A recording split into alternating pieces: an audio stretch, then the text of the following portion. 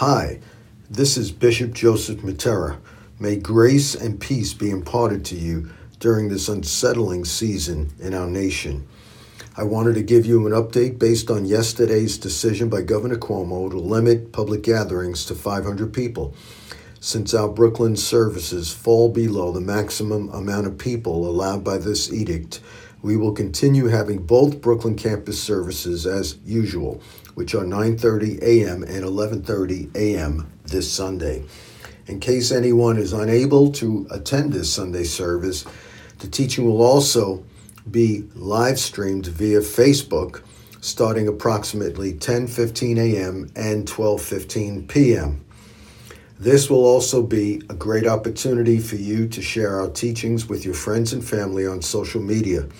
We want to assure you that we are taking extra precautions in regards to sanitizing our building, serving pre-prepared Holy Communion, and revising the way we do food and fellowship.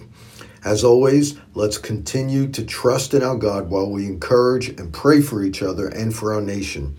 I look forward to seeing you this Sunday as we will be teaching on the story of David and Goliath. More updates will be given next week. Sincerely in Christ, yours truly, Bishop Joseph Matera.